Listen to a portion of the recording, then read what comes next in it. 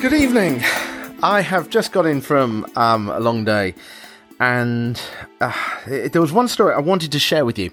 I met a chap earlier who wanted to talk to me about personal branding and how he could develop his personal brand. And the first thing I always do when people say this is, well, what brand is it that you want? It looks sort of vague. And then he said he just needed to develop a personal brand. By the way, I spoke to him afterwards because I thought this was such an interesting point. I said, did he mind if I talk about it? I'm not going to mention his name, but he said it was fine. So I'm not giving him away or anything here. But he didn't know what personal brand it was.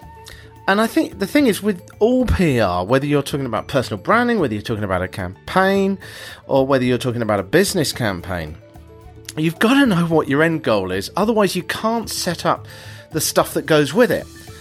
So from a personal brand point of view, if you want to be seen as an expert, then we've got to build the evidence, the public evidence out there to show that you are an expert. So whether that means articles placed in industry journals which show that you know about a particular area.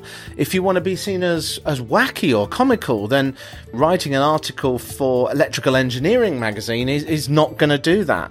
We've got to get you out there doing some sort of wacky YouTube video or being involved in some stunts, or doing something which is going to get you involved in an organisation which is going to help promote your image as being that particular thing. The point is that that's two completely different strategies. Unless you know what that end goal is, what you want that brand to be, and it hasn't got to be exact, but it's got to be rough. Where do you even start? I was talking about this the other day when I was talking about hooks and about your message when you're working on your story for PR. You've got to think about very clearly, first of all, what is it you're trying to achieve? Because then you work back from that to that what you've got to do to get across that message.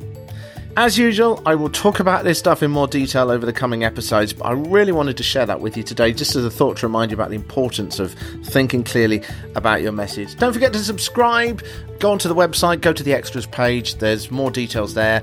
Hope that's a useful thought. I will speak to you soon.